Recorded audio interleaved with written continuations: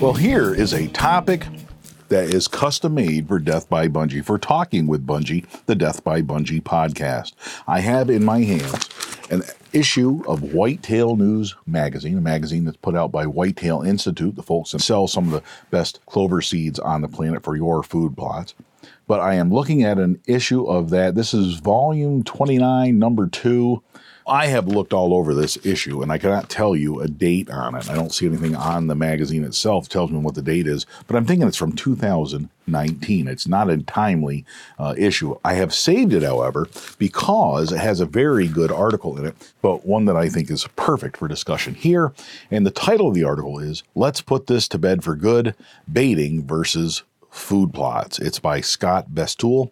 The article starts out in very large print and says, there's all kinds of bad associated with chronic wasting disease, but one of the most distressing is the way it makes hunters and deer managers fight amongst each other and fall for silly arguments that distract us from logical and legitimate means for dealing with the disease.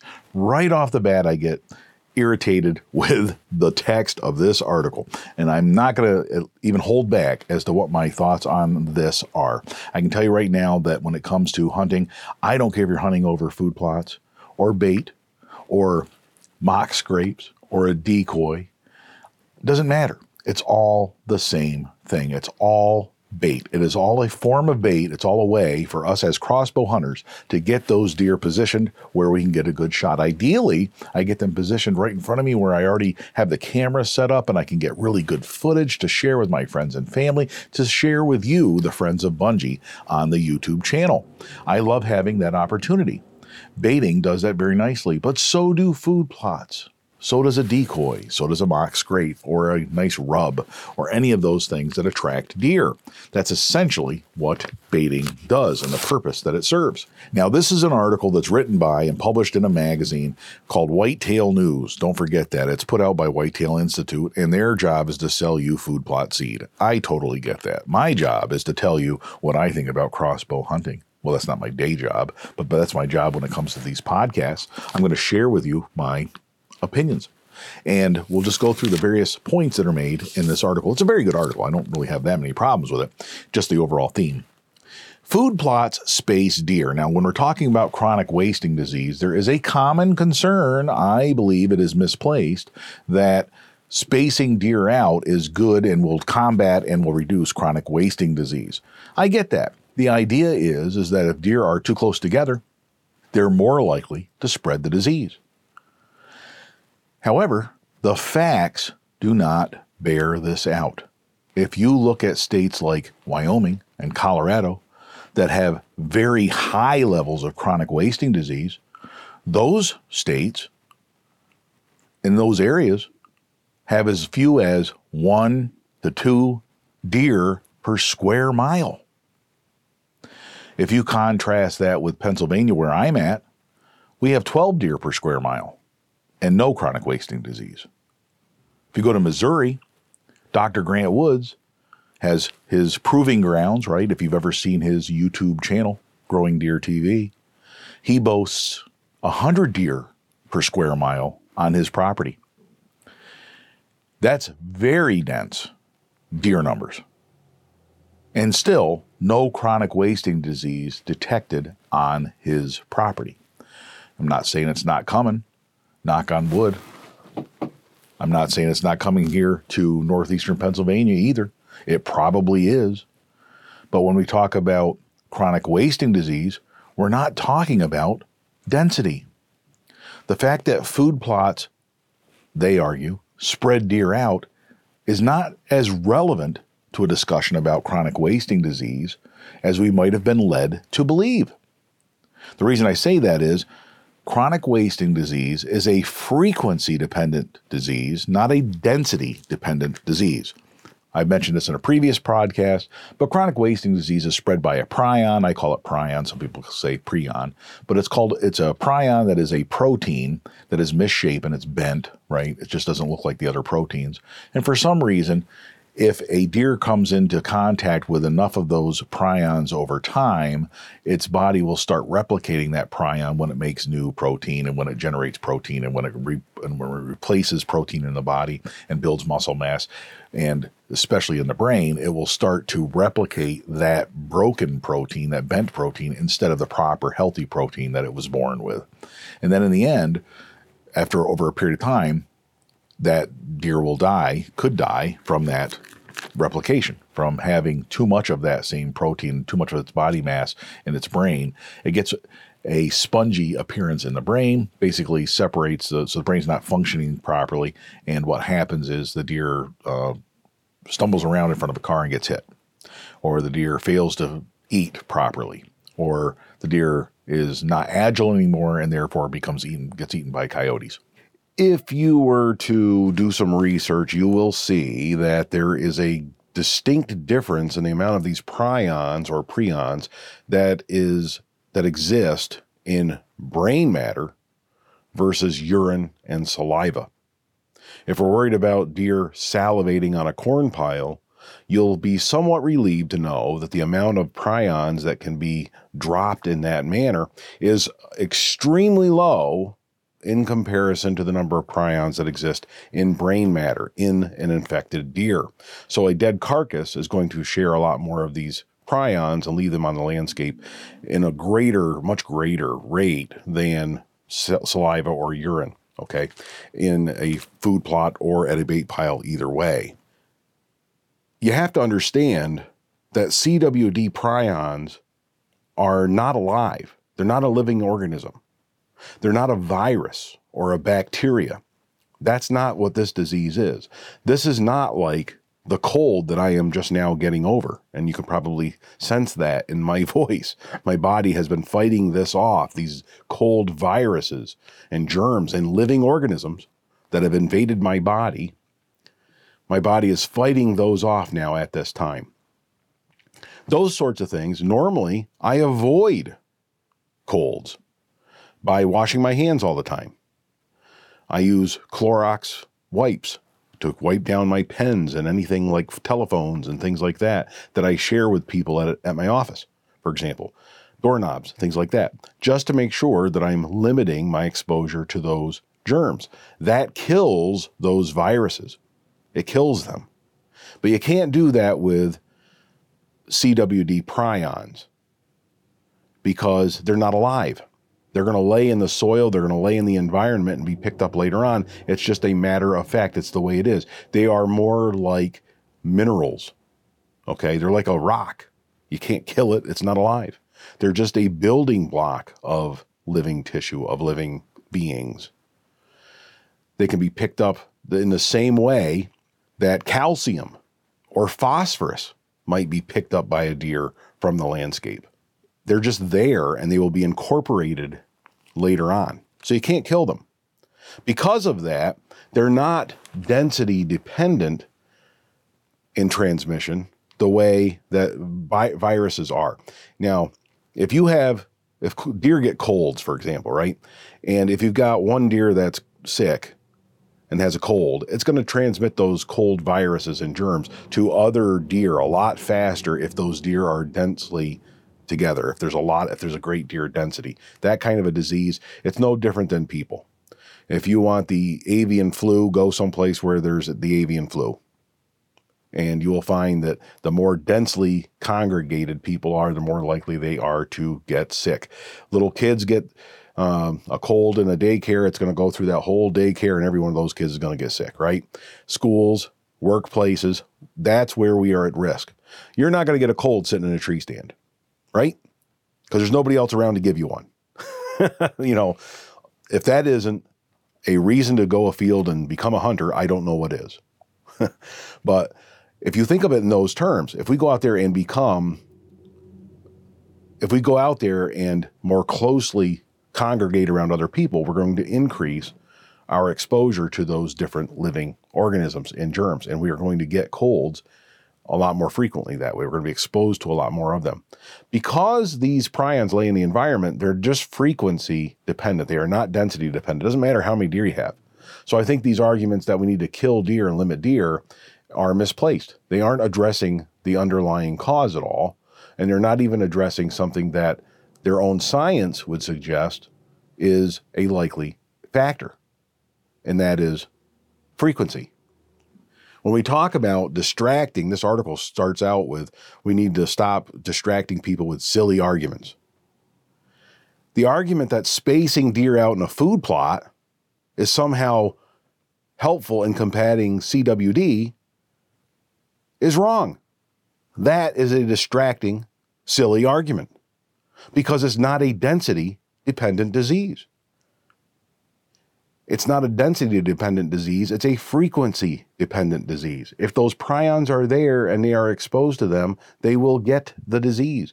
They don't need to transmit a living germ from one deer to another. They just need to transmit a prion, a piece of matter, in the environment over time. Once it's there, it's there. Once it's there, every deer will get exposed to it at some point. Every deer will pass that prion through its body in one form or another and then leave it in the environment again. Yes, it's true. Hopefully it's true that when I put a little bait pile out there, a lot of deer come to it and they congregate. It concentrates them right there in front of me, right in front of my tree stand at 20 yards. How beautiful is that? All of that can take place. That's true. But it is not a density-dependent disease. In other words, deer come there, let's say they make 10 visits to my bait pile, and they're exposed to those prions each time they eat at that bait pile. All 10 times they are exposed to those prions. That's 10 exposures. Now think about what a bait pile does, however. Once I've filled my tags, once I've shot my deer, I stop putting the bait pile out. All of a sudden the deer are not coming to that bait pile anymore. They're moved on to other food sources. They've got their 10 exposures to prions, and that's the end of it. Contrast that with what a food plot does. Look at my well pad food plot. My well pad food plot, third of an acre, maybe half an acre on a good year, of some of the best clover northeastern Pennsylvania has to offer. On some years, it was in fact Whitetail Institute clover. Deer come to that every day, all year long, with the exception, maybe, of February, March, and April. In May, it's the first thing to green up. They come in there looking for that clover. They eat that clover every day, probably twice a day, hitting that food plot, once at the end of the evening, early morning, dawn, before they head back to their bedding area for the day. And then they come back as a destination food plot in the evening at dusk. So at least twice a day, they're hitting that food plot. And at night, they may lay in that food plot and eat all night long. That food plot is attracting deer from May until January. Prion after prion of exposure. They're leaving prions, they're picking them up. That is frequency. That is what CWD depends on. Frequency. It is a frequency-dependent disease. And let's think a little bit further about what deer do with that destination food plot. They go to their bedding area where they share prions. They get up and walk a similar path every day back and forth, beating a trail to and from that food plot, eating browse all the way out and all the way back along that food plot, leaving prions, a trail of prions all the way out and back to that food plot. All the other deer follow that same path, and they are sharing that path of prions back and forth. That is frequency dependence, and it goes on for 8 months. And for some food plotters, it goes on all year long. In fact, we're encouraged in the food plot industry, encouraged by those who sell you those seeds, to do some food plots that will feed deer all year long. That's what we're encouraged to do. That is frequency dependence. It doesn't have anything to do with how dense the deer are. The difference with baiting is that the baiting goes away, but the food plot does not. So I take issue with it when we're trying to point the finger at other people. That just seems to be the whole chronic wasting disease argument. It's not my fault. It's what those other people who don't hunt like me, it's what they're doing that's causing this chronic wasting disease. It's the guys behind the high fences. They're the ones who are causing this chronic wasting disease. We need to get rid of them. That's not the way to realistically address a disease like chronic wasting disease. The article goes on to state food plots are on the landscape longer. That's in the next section of the article. That's exactly the problem. That's exactly the problem with food plots. That's exactly the reason why baiting might have the upper hand in a chronic wasting disease discussion. The next point made in the article is that food plots grow deer managers.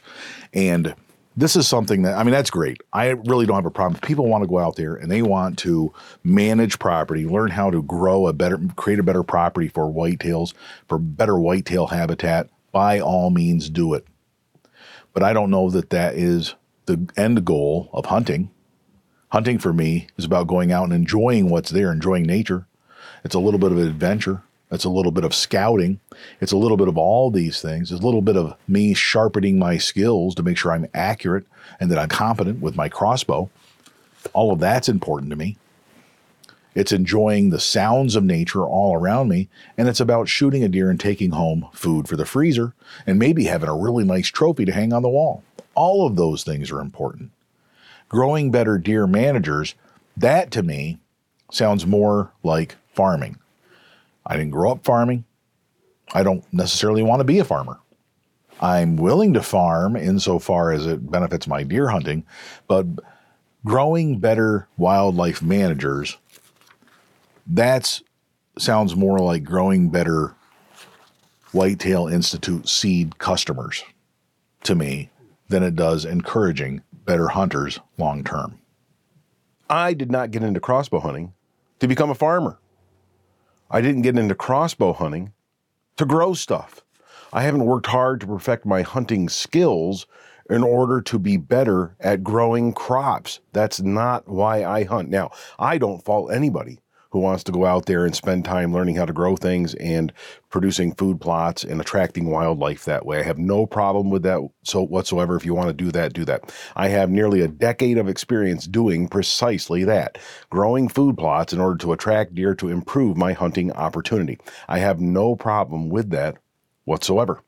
I encourage you to do it if you enjoy it. That's what we should do in this world. We should do things that we enjoy. But I did not work for a decade improving my crossbow skills so that I could become a farmer. I did it because I'm a hunter. Bungie, play some music and remind the folks listening to this podcast why it is that we hunt together. I kill animals and eat their flesh because it did. Wild game is my favorite dish. That's right. We hunt together. I hunt with a crossbow so that I can kill animals and eat their flesh. That is the reason that I hunt with a crossbow. That is why I do what I do. Goal number one is to put food in that freezer so that for the following year, I have plenty of food opportunities to share with my family, to share those hunting stories with them every time we enjoy one of those meals. That's why I hunt with a crossbow. Again, not to grow stuff. And I don't want to, again, I should reiterate that if you enjoy doing the food plots, do the food plots. I went through that phase myself. I will do more podcasts on food plots. It's a great topic. Food plots benefit more than deer. That's the next section of the article. The point here, of course, that if you put in food plots, there are other animals such as turkeys, songbirds, what have you, that can benefit from those food plots. That's no doubt true. There's a question in my mind, however, one thing I've noticed with food plots over time is that they do change the landscape. So now when you have deer going back and forth on a particular path, not only do we have that prion spreading issue that I mentioned earlier, but you're now creating a concentration point for predators as well. If you're going to have deer coming in and out of those food plots, you're going to have coyotes concentrating around those food plots. They are using those food plots for the same purpose that you and I use those food plots, and that is to shoot deer. That's how they're going to kill their deer. It's concentrating them. I made the joke once before. To me, that's kind of like an ATM machine in the inner city. It's going to be a real focal point where a bunch of thugs are going to hang out, and it's no different with a food plot. A bait pile is the same thing, but a bait pile is only there temporarily. And that's something that has to be stressed. Bait piles are temporary in most instances. I can tell you some Maryland instances where that's different. If you look at Sika deer hunting, for example, I'll do some talks about that later on down the road, but that's a whole different ballgame. And in Texas, right? Some of my Texas friends of Bungie run feeders all year long to feed their deer. And it begs another point here when they're talking about food plots benefiting more than just deer.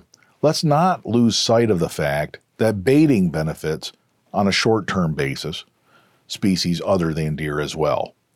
I've sat in Maryland and watched turkeys come by. They don't pay much attention to the corn piles, but they certainly are free to consume that corn if they chose to do so.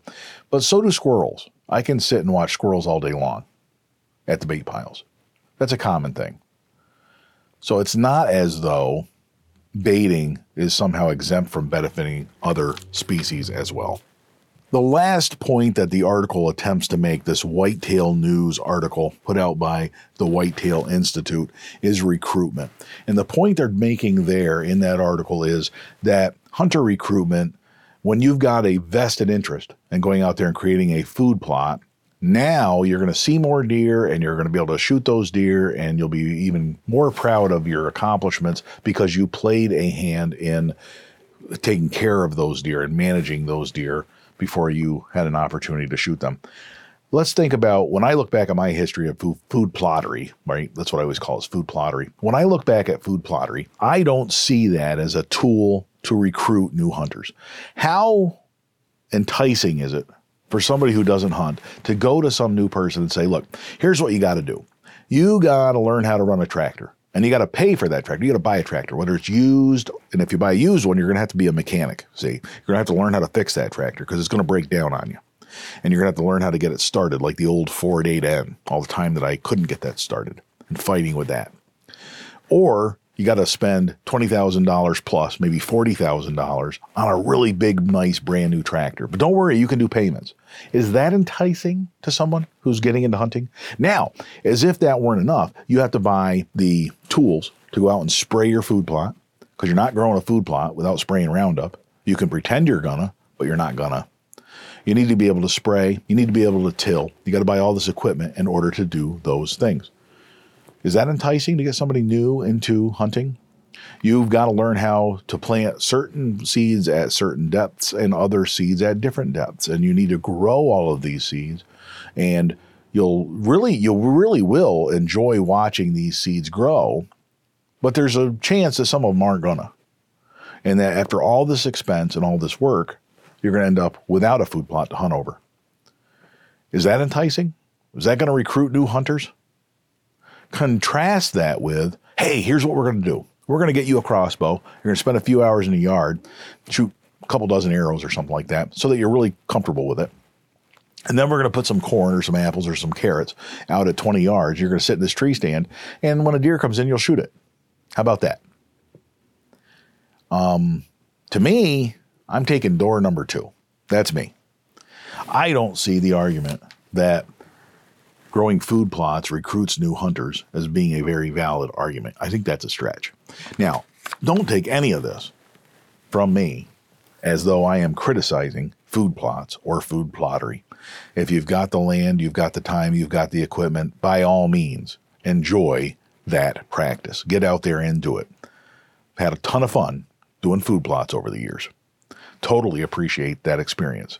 But I totally appreciate hunting over bait as well. And I think it has its pluses. And I think some of the concerns about hunting over bait are misplaced. Anxious to hear your thoughts, leave me a voicemail on deathbybungie.com or go to the website and leave me an email there off the contact page. Make sure that you are subscribed to the Talking with Bungie podcast in your podcast app of choice. Go on the YouTube channel, sign up there, and make sure that you subscribe there. It's free. Subscribe to the Death by Bungie newsletter on deathbybungie.com. That way you can stay atop on top of all of these various Death by Bungee related issues. Until next time, all hail Bungie.